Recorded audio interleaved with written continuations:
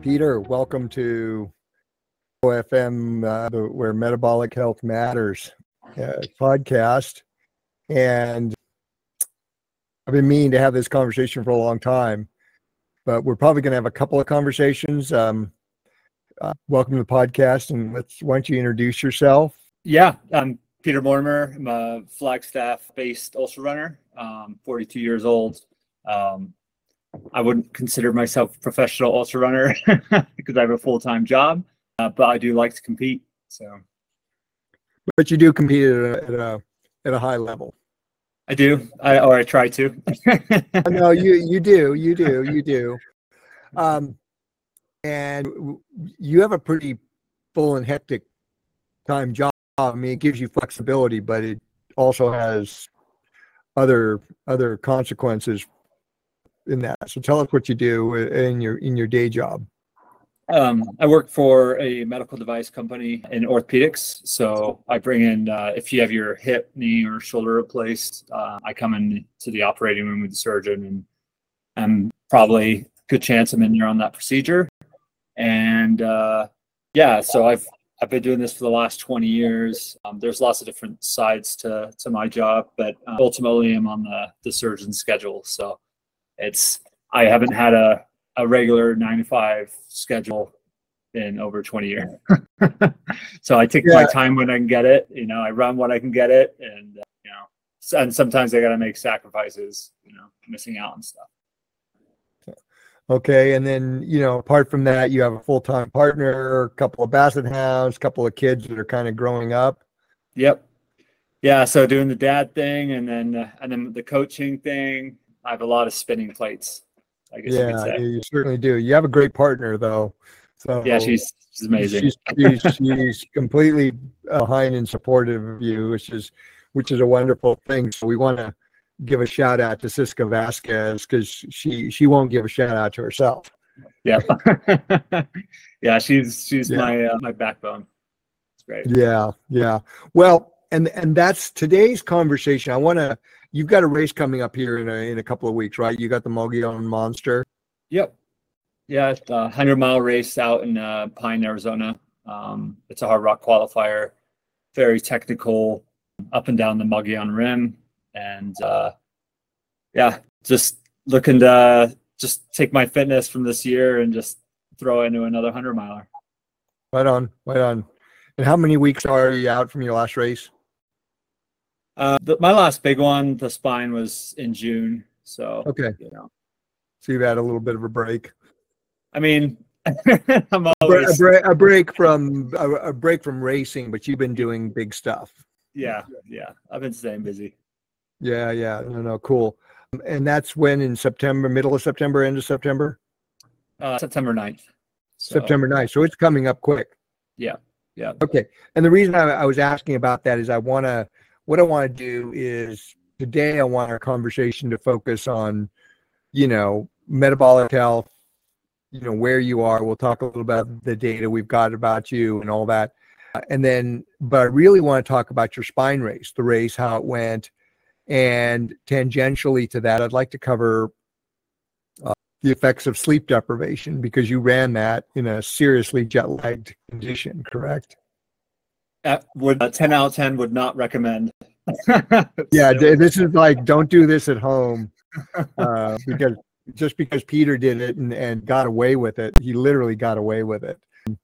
It was awful.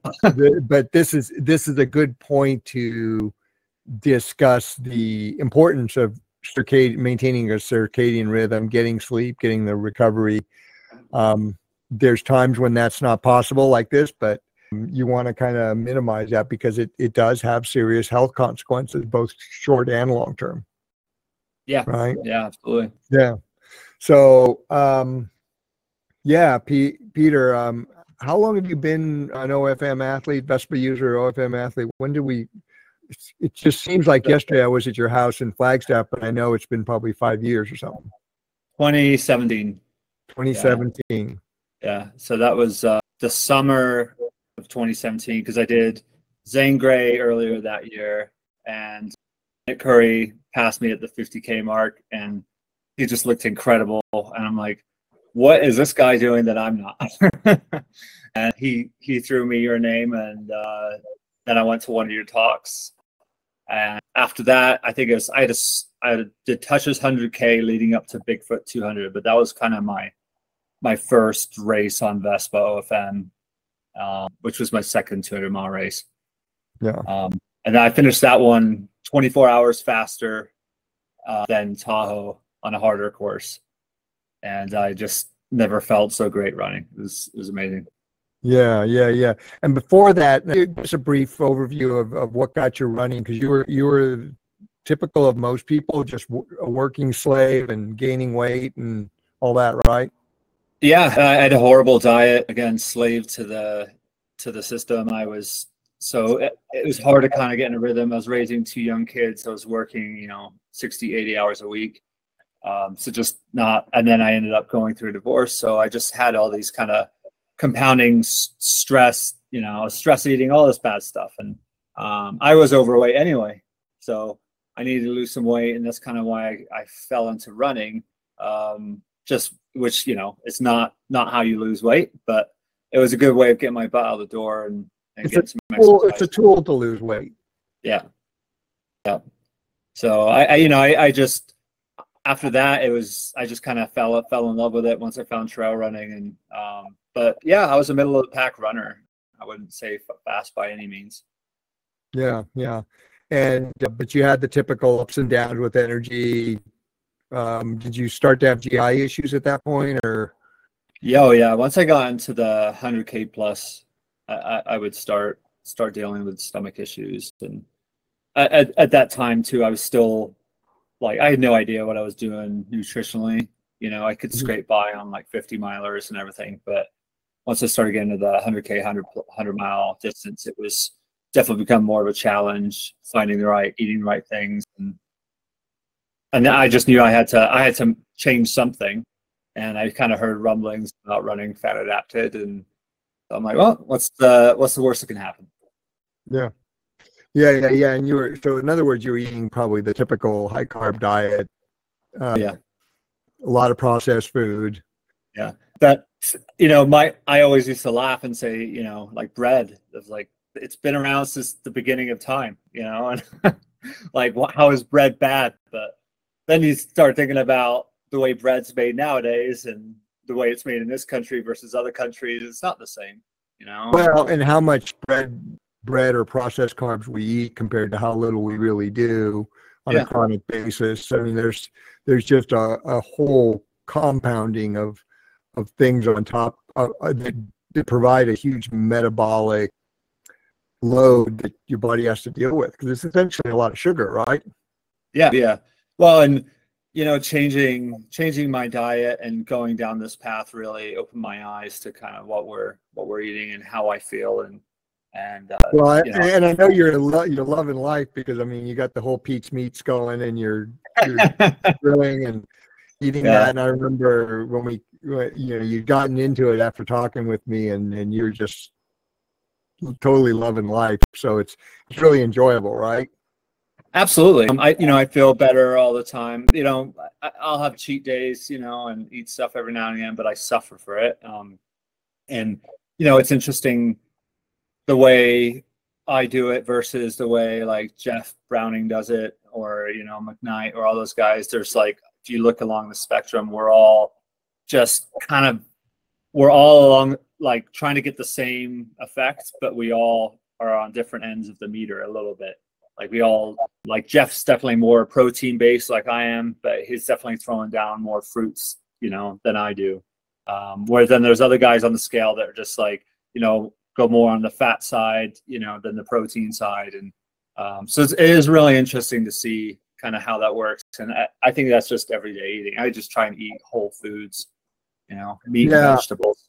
I found with my journey, like now I can pretty well eat whatever I want. I mean, like you say, you pay for it if you're eating crap, but I don't have those, I've gotten myself so adapted and really worked on the third tier of the OFM pyramid, which is stomach and gut health, and getting the stomach lining really robust and really focusing on developing a robust and diverse biome that has huge implications for tolerance to different foods, including crap. It doesn't mean you can eat it all the time, but once in a while, no big deal, you know. Yeah.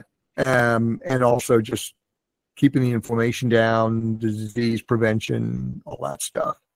Well, anytime you cut anything out for a long period of time and revisit it, you'll realize quickly, like, oh man, this makes me feel like crap. But in the moment when you're just on that diet, that's how you feel every day. You just feel, and your body adapts to it.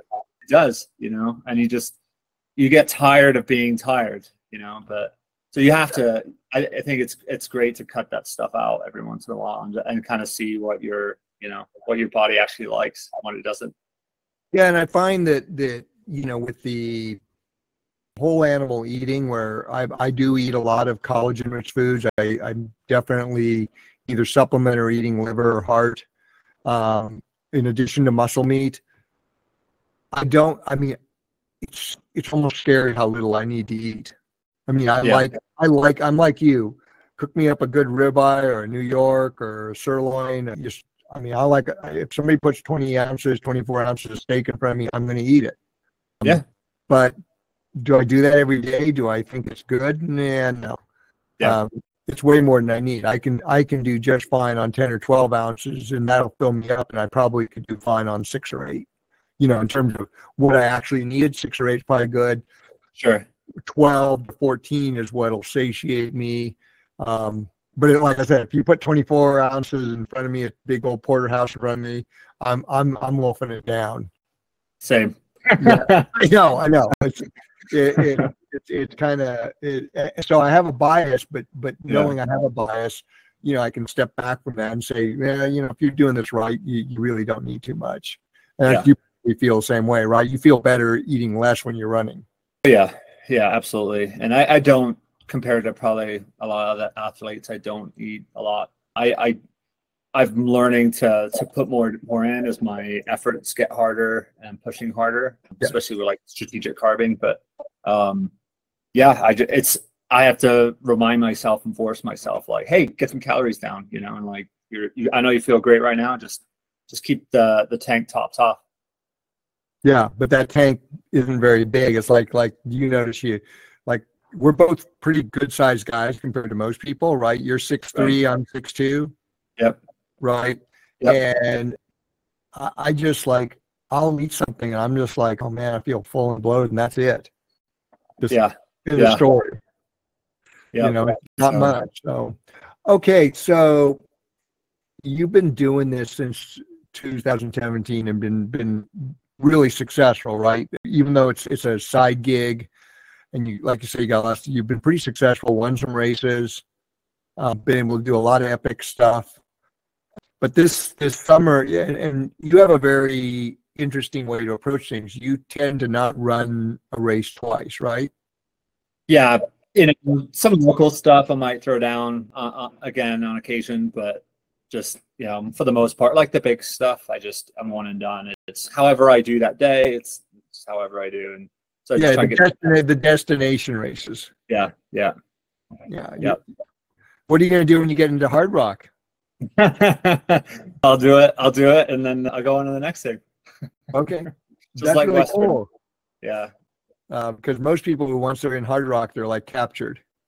Yeah. I mean, I run out there, you know, whenever I can. So it's just, again, it's getting the atmosphere. I do it one time and let someone else have a chance.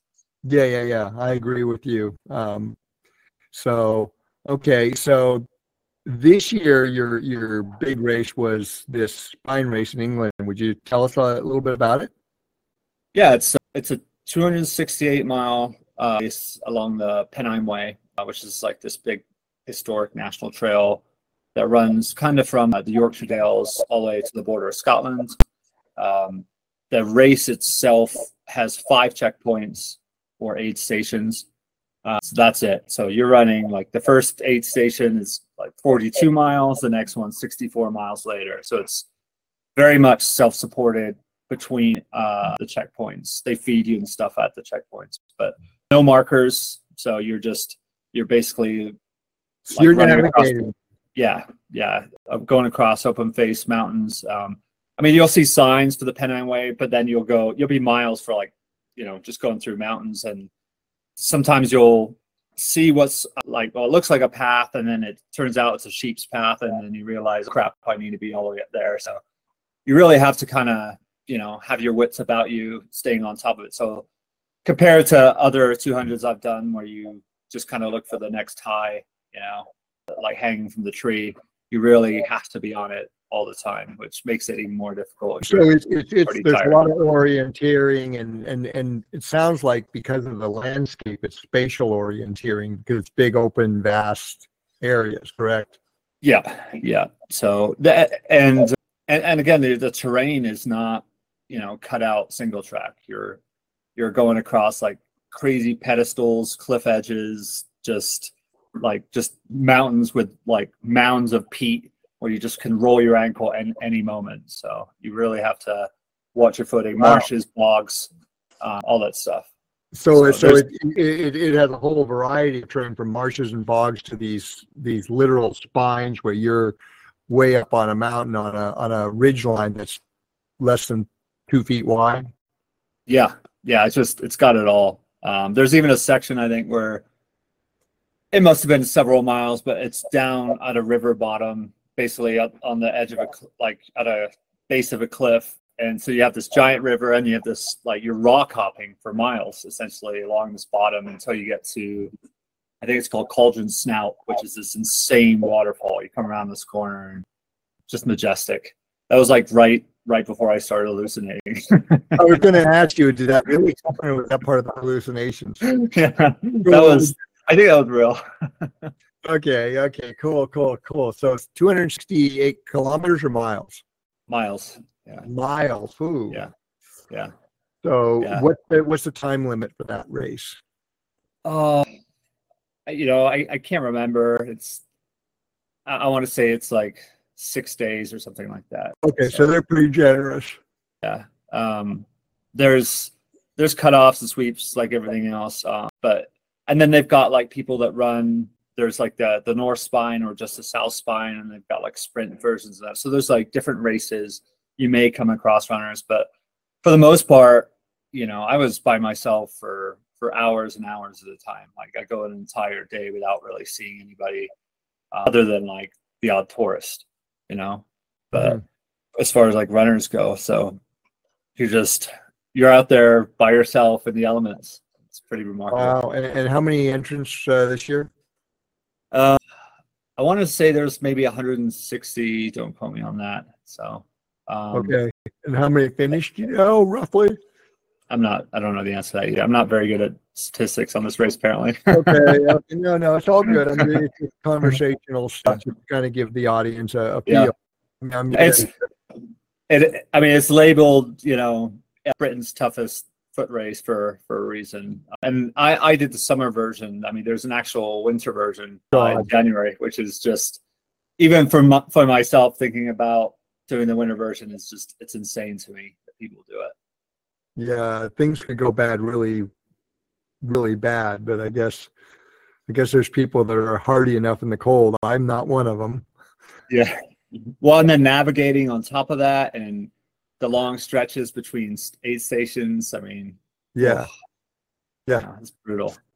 Yeah, wow. So this was your A race this year. So you finished second overall. How much further? How many hours were you behind the first place finisher? Quite a ways. Yeah, a lot of that had to do with how the beginning of the race started. So it was just, he went out of the gates really hot. I settled in, and I think he had run the race before too, which kind of helps. I had everything going against me from the get-go, as far as like jet lag and the travel. It was at the solstice, so you're only getting 5 hours of darkness, per night. Tell us about that. When did you? How many days from before the spine race what was your lead up to that in terms of travel? You live in Arizona. you're traveling to the UK, so there's 8-9 hour time difference there. Yeah, it's just probably you're looking at 16 hours travel, something like that. And then I think we landed at 6:30 in the afternoon, their time. Didn't get to bed till 1 o'clock the next morning. The next day's registration, and then seeing family, and then kit checks, all that stuff. And then the next day was the race. So Wow. it wasn't until like that morning where I was at the start line that I just kind of had this wave of exhaustion come over me, and I was like, oh man, this is gonna be tough. Yeah, because I find when I travel internationally, that first day arriving, your adrenaline's so kicked in that you kind of can ride through it. Oh yeah, And then yeah. it's that second, third day that just the bottom falls out. Yeah, that's exactly how it was. And yeah, I mean, the beginning of the race, you're kind of still got a little bit of adrenaline going, but as the day goes on, and then the weather and everything else, it became harder and harder. And for me, it was, again, I hallucinated after that first night, which I haven't hallucinated on any race ever. So it's, for me, even just to go a day in, for a guy that's used to doing multi-day stuff, I knew first I thought I was having a mental breakdown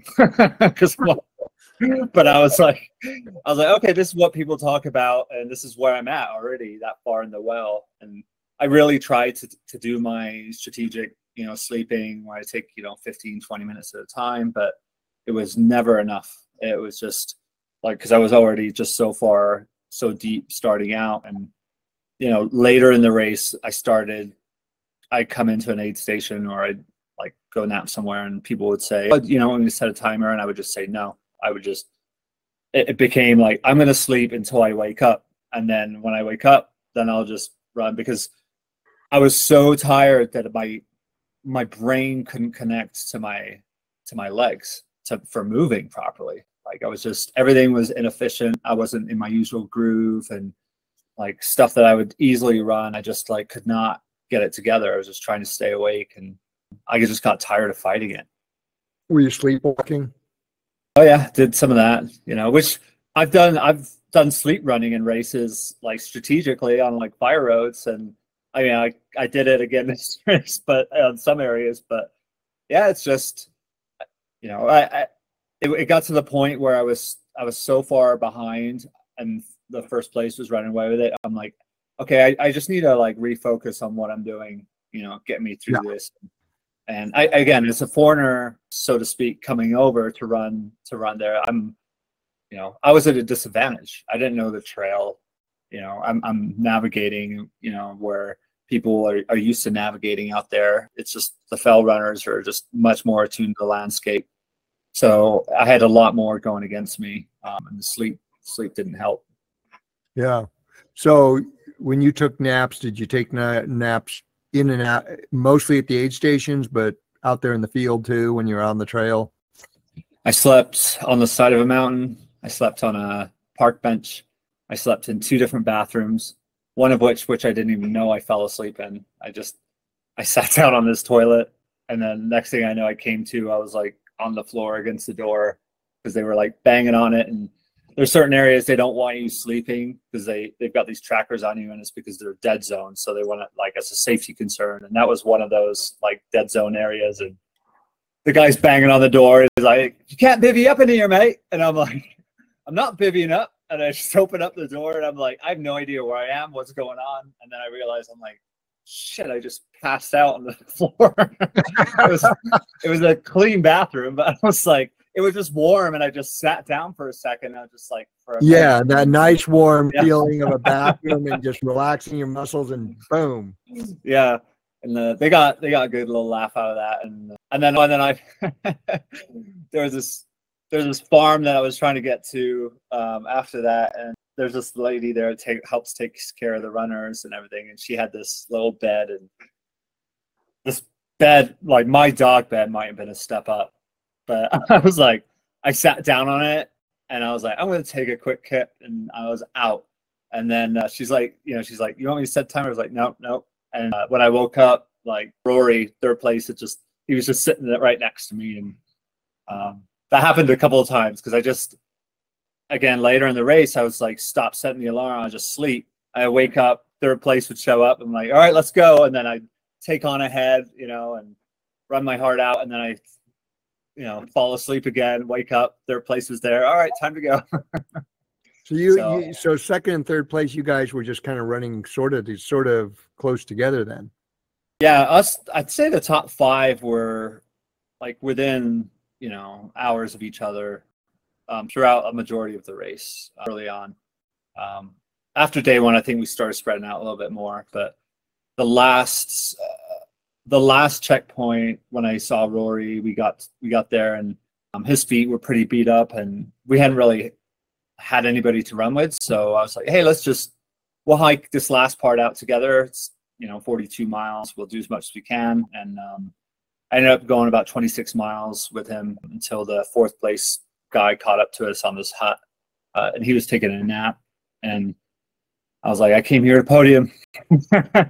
And the guy had taken off ahead and I chased him down, which was another thing. Again, it's going back to the OFM and how good you feel, like, especially in this multi-day stuff. It was, I'm on day, 4 and, granted, I just hiked the last 26 miles, but it's a lot of vert. And all of a sudden I was able to just turn on the jets and just start like hammering. Yeah, popped an ultra-concentrate and hammered. Yeah. 10 minutes later, you're hammering. Yeah. Yeah.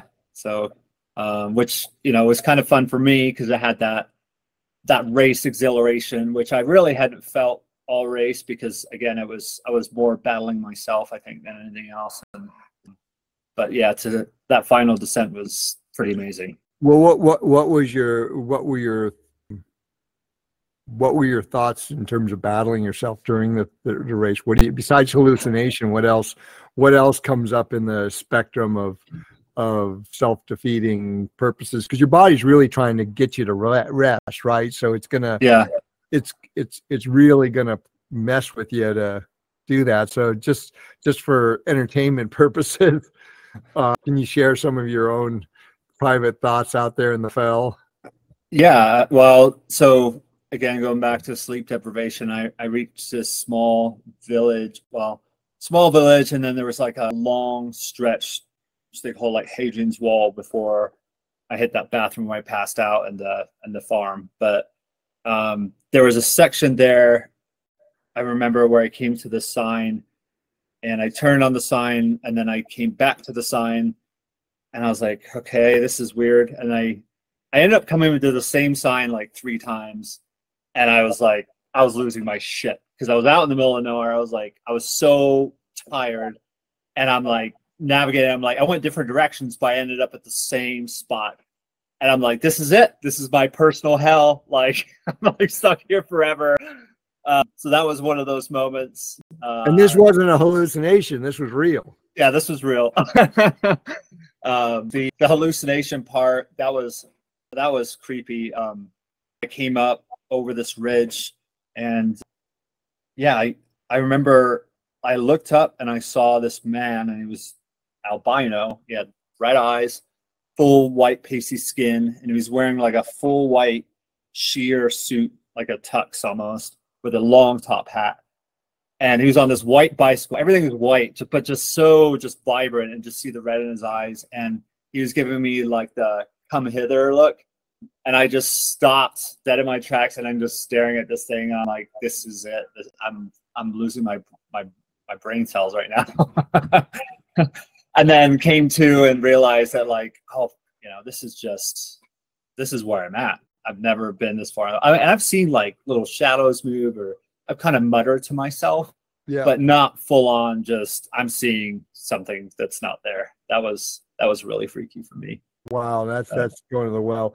So, obviously, the setup of the jet lag, all that probably played. That was a huge part of why things happen the way they did. But let's talk about your strategy and how the whole OFM Vespa protocol got you through in spite of the whole thing.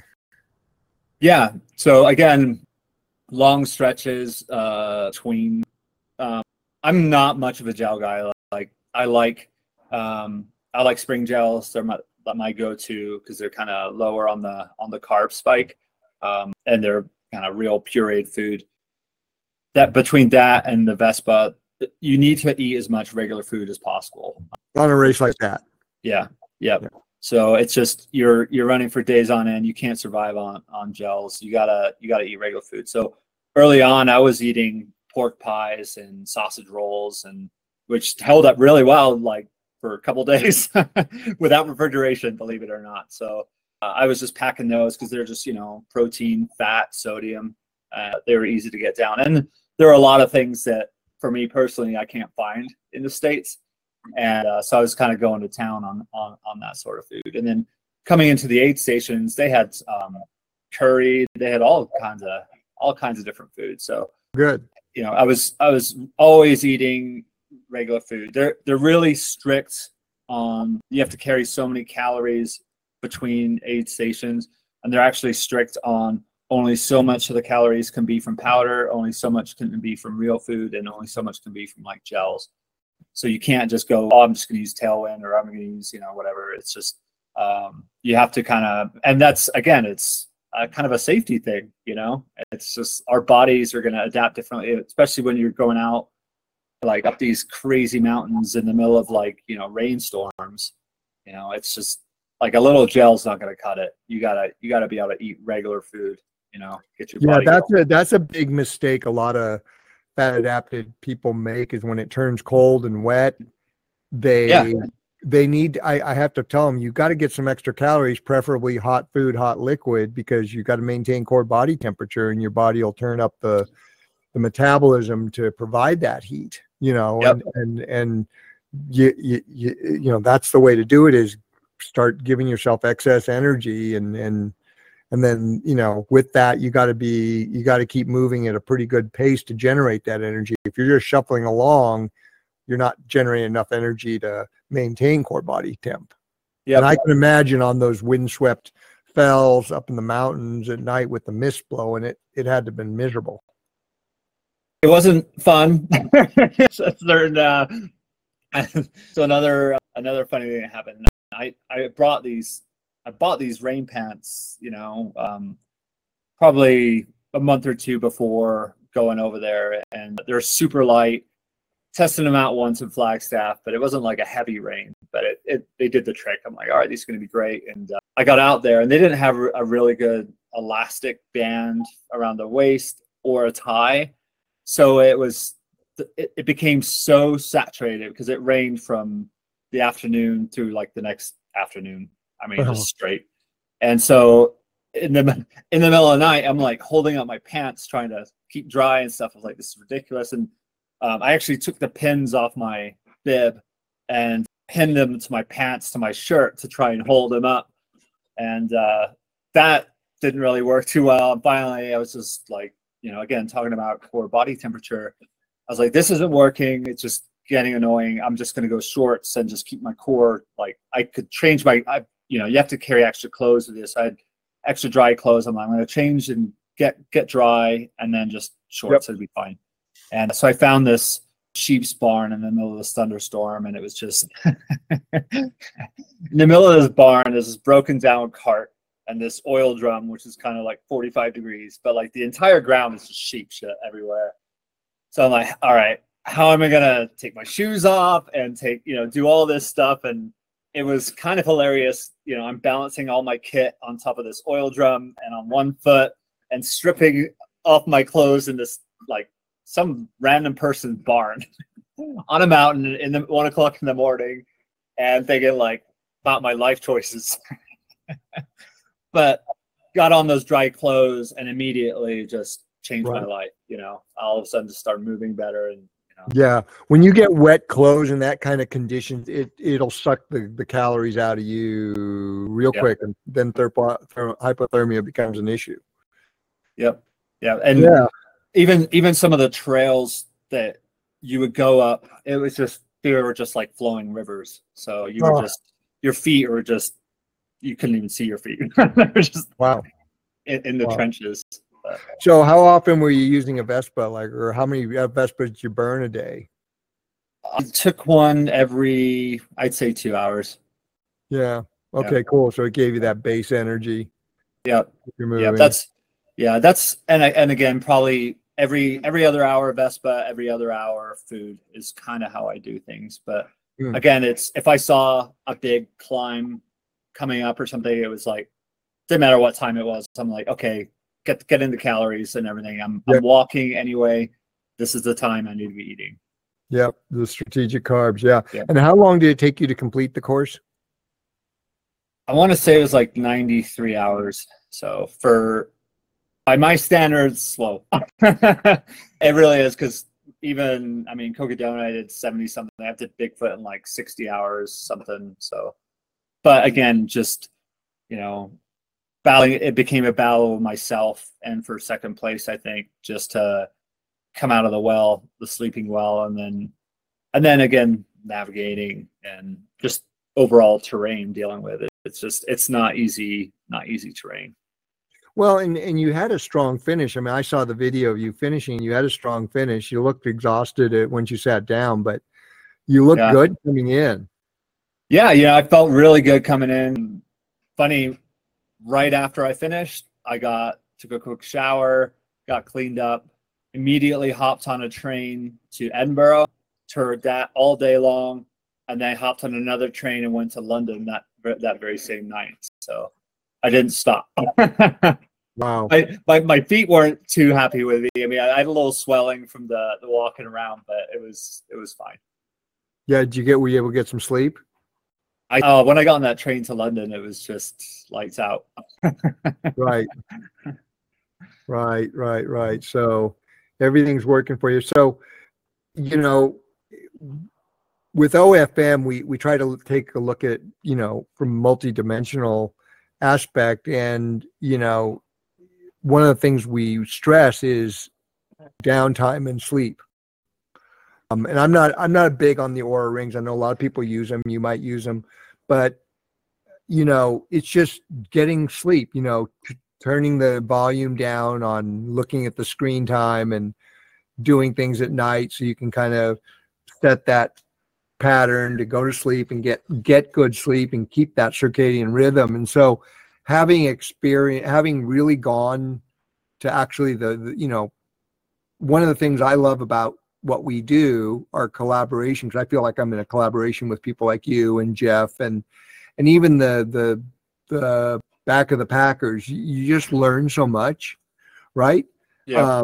Because with the ultra endurance, we actually are pushing the bodies to that extreme level to see what's possible, right? You can't learn much by staying well within the guardrails, which is what normal healthcare does. Yeah. And so, we've learned a tremendous amount. So in terms of this race and disrupting your circadian rhythm with severe jet lag, I'm looking at this as a big learning experience for not just you, but for me. And it kind of validates this whole importance of normally maintaining a circadian rhythm. And I has that been impressed upon you? Absolutely. And I've talked a little bit about it before, is the 200s are much different as far as your body chemistry gets so messed up afterwards. Oh yeah, I guess jacked. Yeah.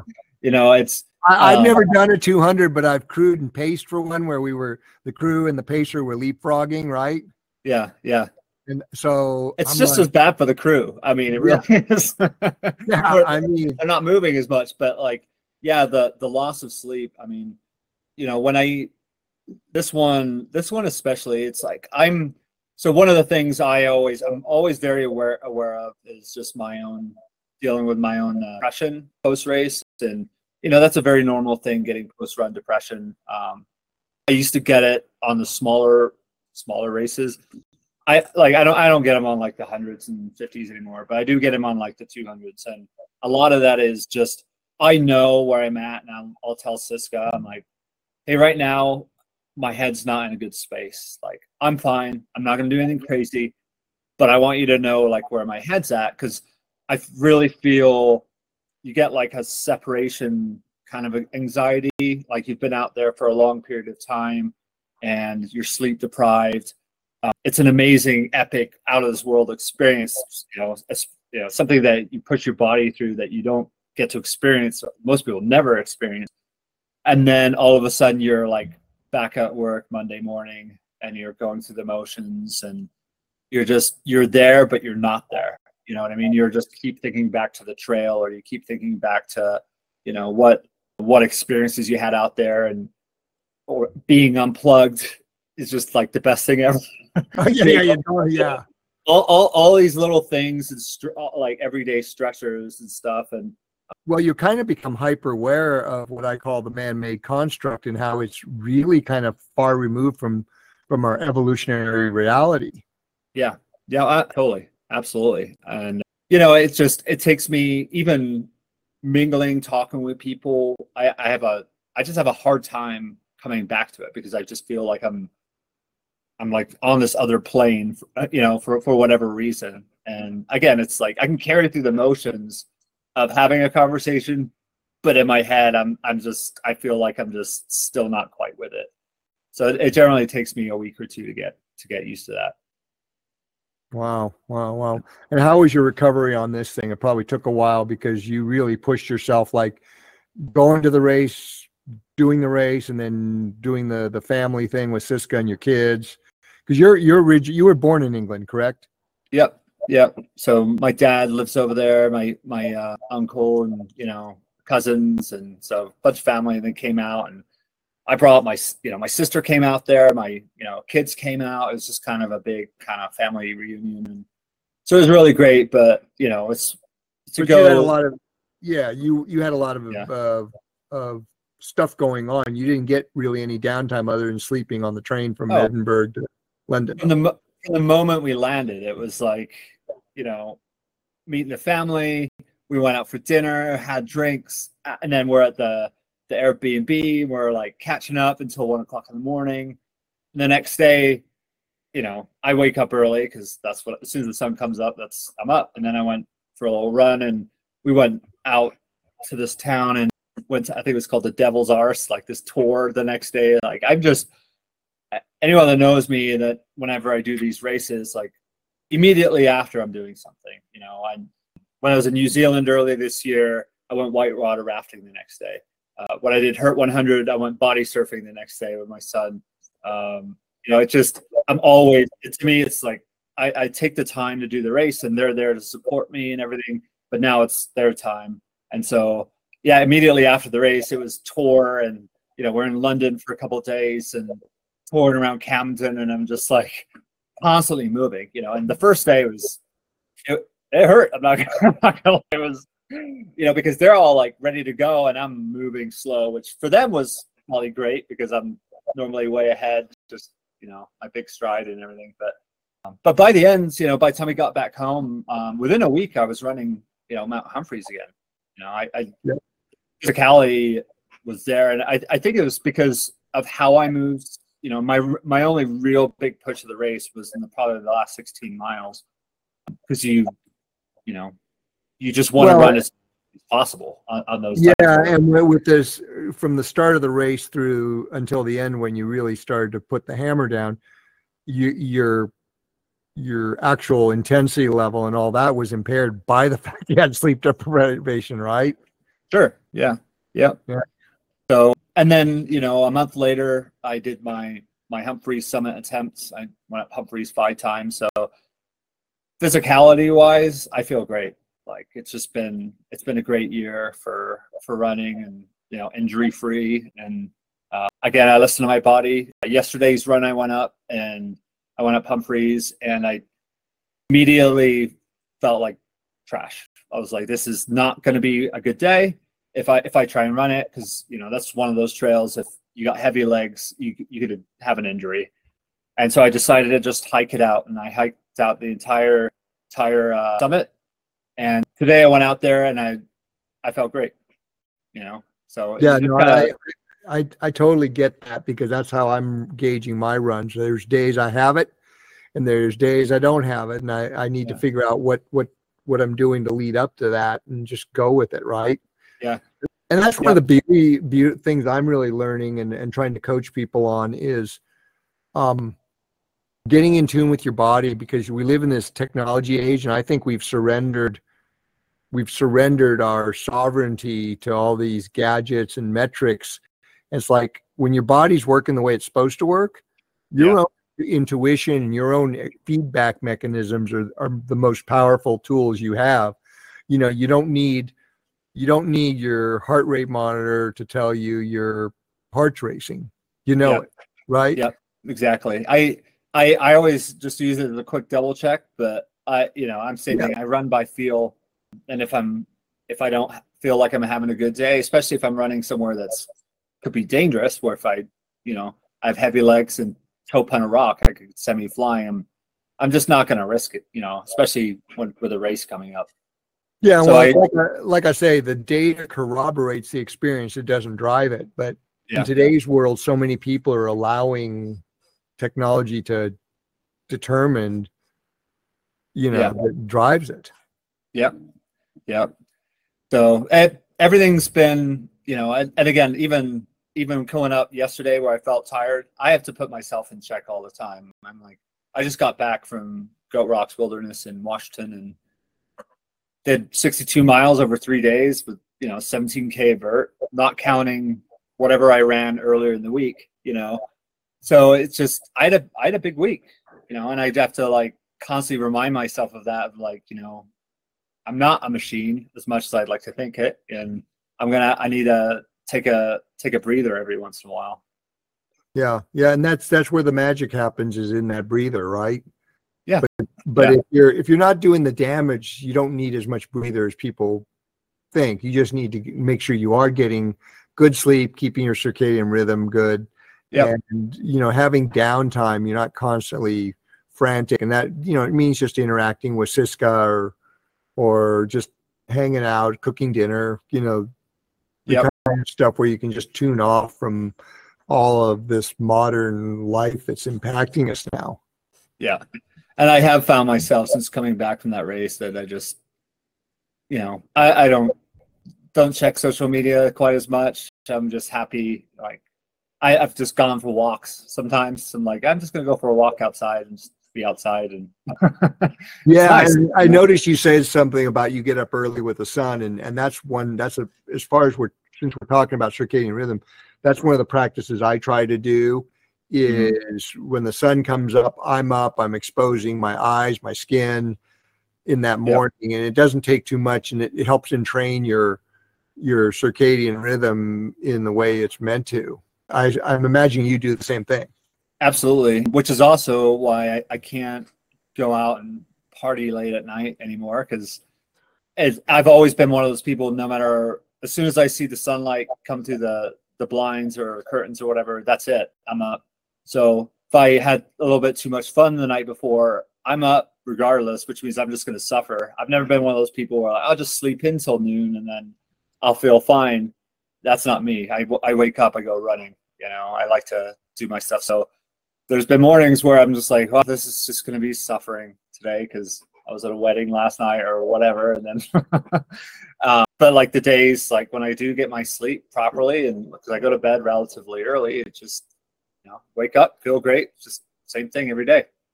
Yep. And that's, these are some aspects of OFM that we don't talk much about because everybody thinks it's a low carb diet, which it's not. There's plenty of carbs. Yeah. If you need plenty of carbs, you can have plenty of carbs. Yeah. Absolutely. But there's these subtleties of chronic stressors, circadian rhythm, vitamin D that all play into that overall package. And you're kind of living it. So that's kind of what I wanted to cover today, because like I said, you went to the extremes here and we learned a lot. And my dad actually was an airline pilot who flew for Pan American. So he flew those routes all the time. And I watched how it just destroyed him. And he was your typical pilot of that generation, military fighter pilot, and smoked, drank, sedentary lifestyle. And flying those kind of routes, just it wrecks you. Absolutely. Occasionally it can be adaptive, but boy, if you're doing it all the time and you're not really focused on on what you need to do to mitigate those effects, there's a big price you pay for it. Yeah.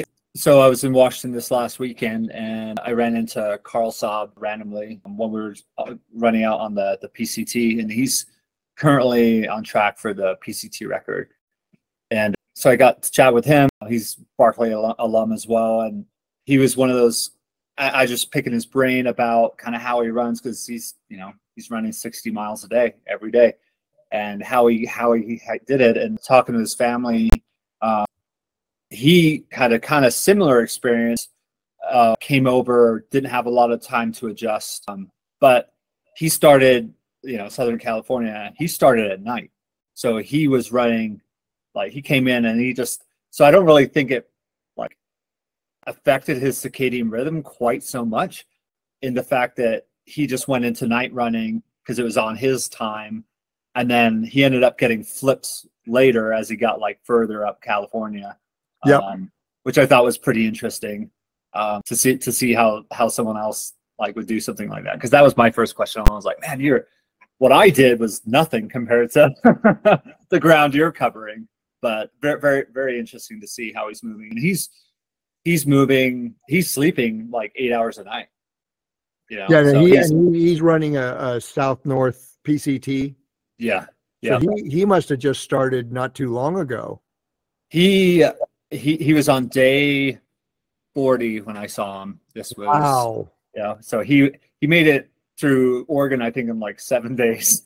Wow. Wow. He is moving, and I'm saying moving. I mean, I ran like 7-8 miles with him on the PCT, and then went up and back this peak, and then I was with another runner, Alyssa, and we were like, yeah, let's try and catch him. And I'm like, we're gonna have to move. And we were pushing. I just kept trying to push just a little bit harder than what we were running together, and ended up catching like a mile from the trailhead where the rest of our crew was and stuff. But he was motoring. And he's fast packing. Yep. So he's got a pack on. He's got about a 25, 30 pound pack on. Oh no, I mean it's like a big mountain pack. So similar to something I wear at Dragon's Back. So enough to get him like in between these like long sections. Right, but he's fast packing, meaning he's not carrying 50, 60 pounds. He's carrying like 20, 30 pounds.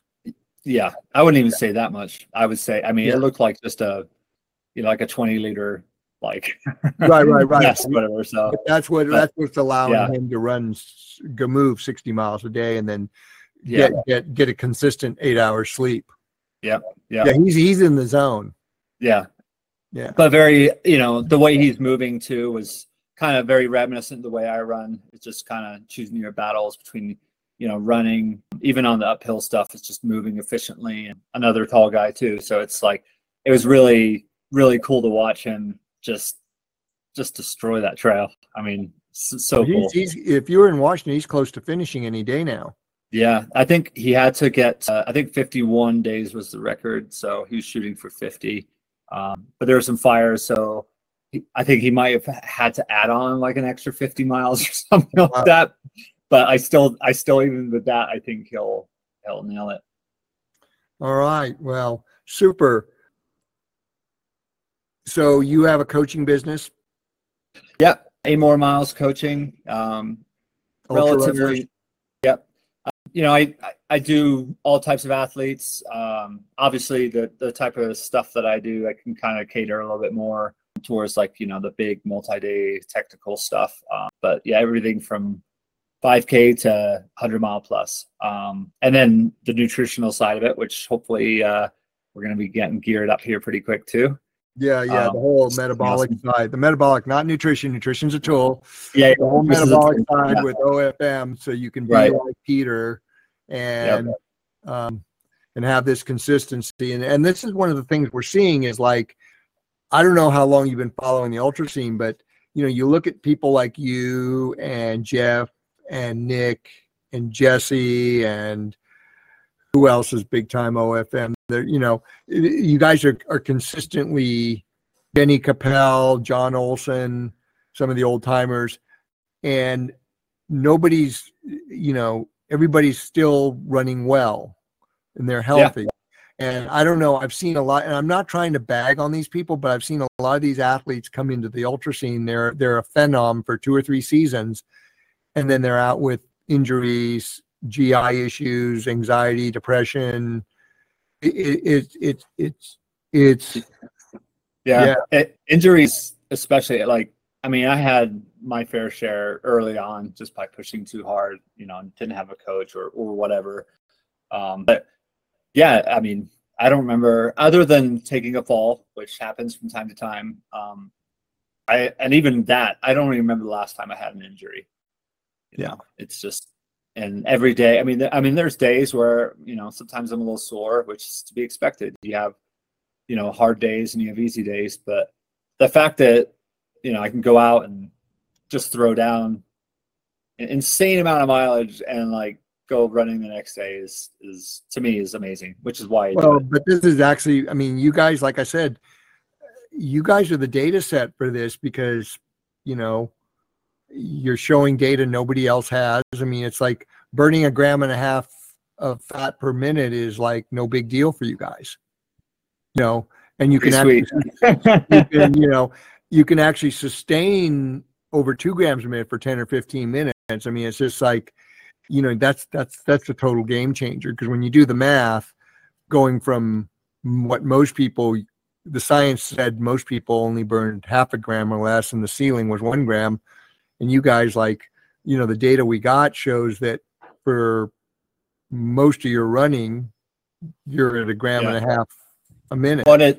And the testing and stuff that we've done too is just kind of changed the way I run as well. I mean, you can kind of do the math tone method and everything, and running your zones and say, like, I need to be right here. But what that, you know, little study for us did show me that, like, along the meter, I'm like, I can be way over here and still be burning fat, you know? Yep. And like, to me, that really opened my eyes, because I'm like, well, I've been underperforming, you know, I can push it a little bit more. And and that data we got from you the second time when you did Vespa, you see you had 3 big training days and they took 7 vials of blood out of you the day before the test.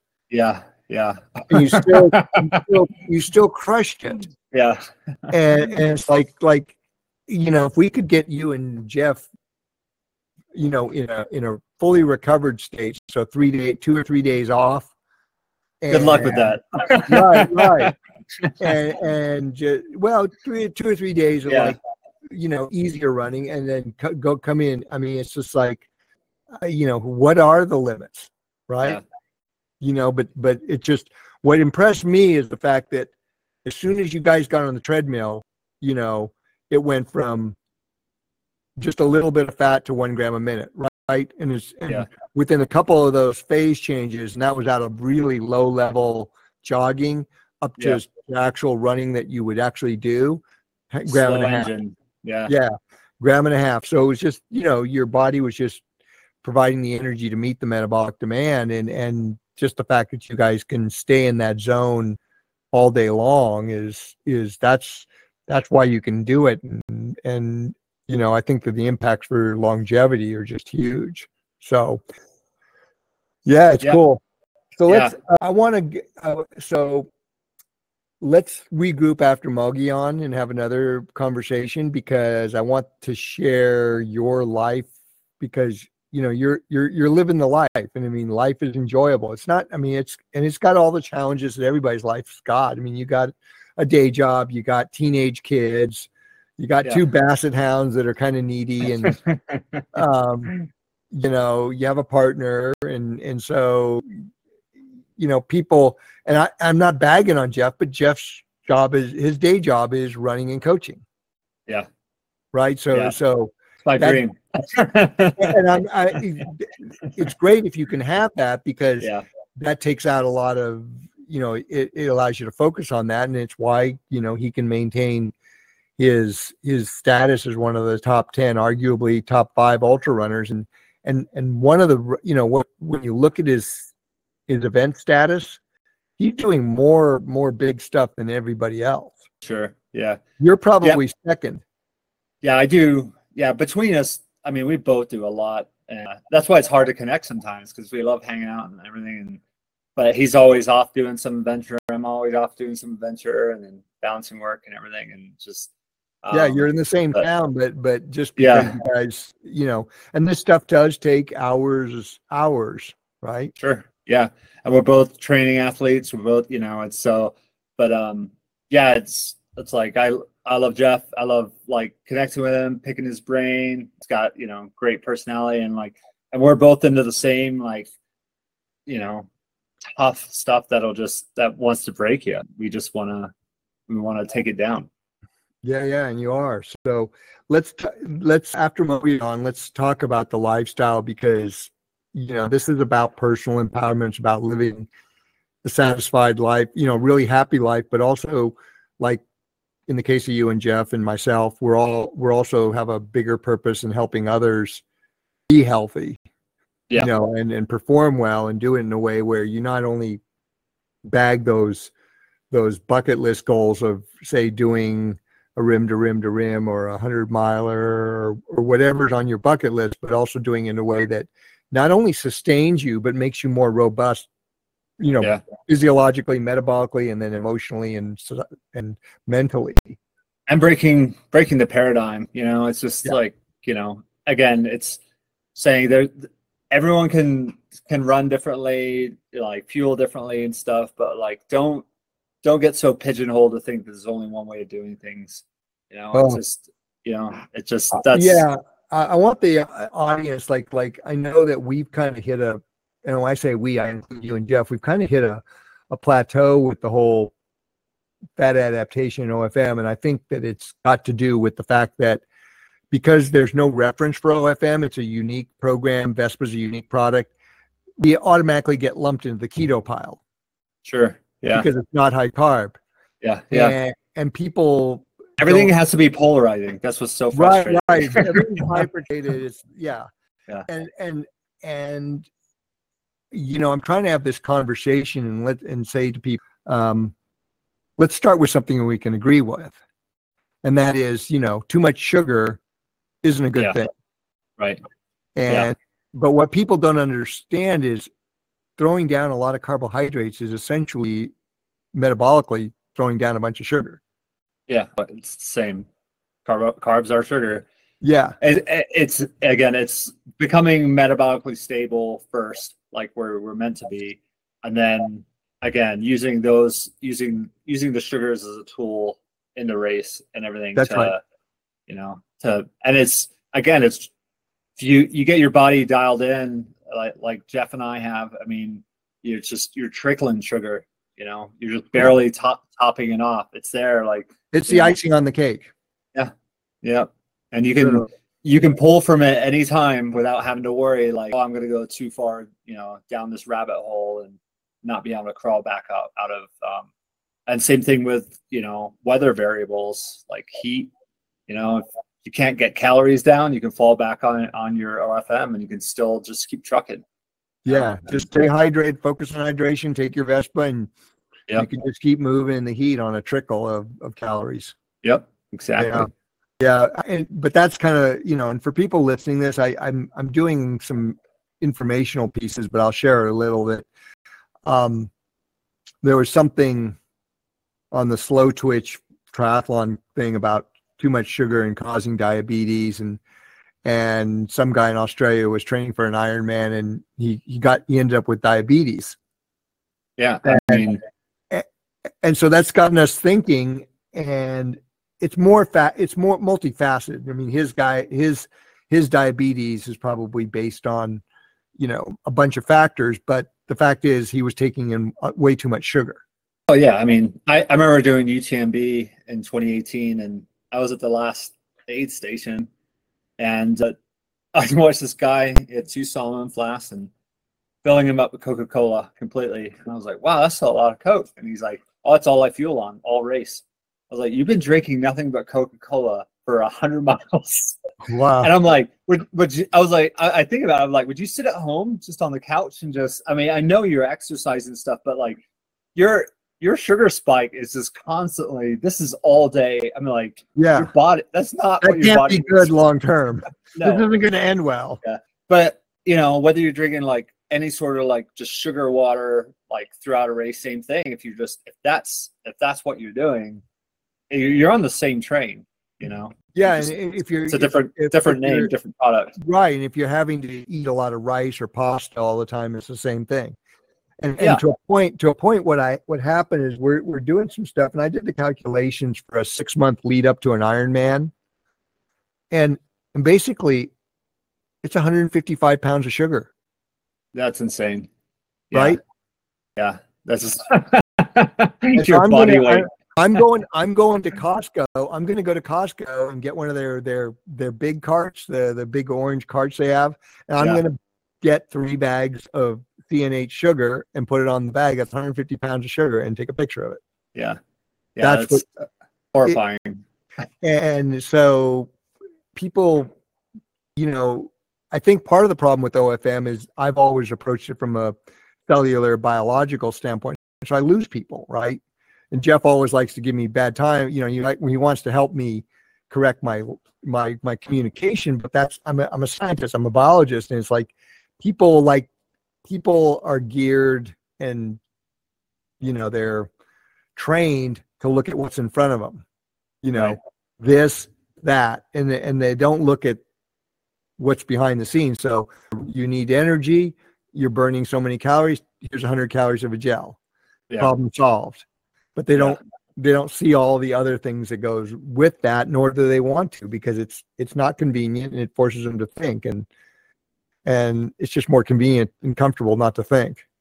Yeah, no, it's just when I first kind of really started pushing my longer runs on Vespa, and this is kind of where Jeff and I, like I said, you talk about like the meter, and we're all kind of on different planes. Is I'll go out definitely more self-sustained on just Vespa at times than he will. Like I'll go out for 5-hour mountain runs on like just Vespa. Yeah, me too. I'll go fasted, like I'll have a big dinner the night before, wake up, no breakfast, coffee maybe, and then I take a Vespa and go. Yeah, and 5 hours out, and I'm running, I'm hiking and stuff too, but I'll carry the nutrition with me. But it's again going by feel, and it didn't start out that way. Initially it was like an hour, and then it was 2 hours, and then it was 3, and now as I'm going back and redoing that stuff, I'm taking in a little bit more calories on days that I really want to push hard, which is definitely kind of more the way Jeff does it. But those big days for me, when I've been out there just on just Vespa, I mean, they've really trained me for those tough races where it's extremely hot and I can't keep stuff down, and so I have to rely on either liquid nutrition, or if I'm just stuck in the middle of nowhere, I just on the Vespa and water. And it's been a game changer, because I can just keep going and going and going, just keep the run at a rate where I'm not like overheating, keeping my core body temperatures down, but at the same time just a train just doesn't stop. It's cool. Yep. All right, Peter. Well, once again, thanks. I mean, we got these 200 milers, you seem to be running out of real estate. I just got to do longer races. I know. Eventually, I'm going to get first in one of these things. I've got placed 3 times now. So, but again, it's, it is, I take my race day, whatever I get that day, whatever's handed to me. And well, and that's why I want to have this next conversation with you, because you're living the life. Jeff's living the life. And I see this right now with people who are mostly retired because they've gone on to do other things with their families, like Jenny Capel. I mean, she's living the dream now. She's still running. She wants to get into hard rock, but she's starting a physical therapy thing for pets, which has been right. John Olson's coaching, and his kids running first year at college cross country. So he's put it in, but here's a guy who was the 24-hour world champion, and he's still running, still feels great. And it's just about that lifestyle. Like you say, you're going to go out and have fun on your race, and you're going to push yourself, and you're going to live that whole spectrum. And that's kind of what I want to talk about. That's the preview for the next time. So once again, Peter, where can people find you? Instagram, PJ Mortimer, Peter Mortimer on Facebook, 8moremilescoaching.com for, coaching. 8 with the number, 8 with the letters. Yeah, number 8, moremilescoaching.com. But if you Google me, you'll find it. And maybe some other videos too. Yeah. And Peter's one of our early OFM coaches, so you're gonna have that on top of it. So, you can be like him, living a full and great life. So, thank you, buddy. Yeah, thanks so much, Peter, for having me. Yeah. Let's do this again. Yeah, absolutely.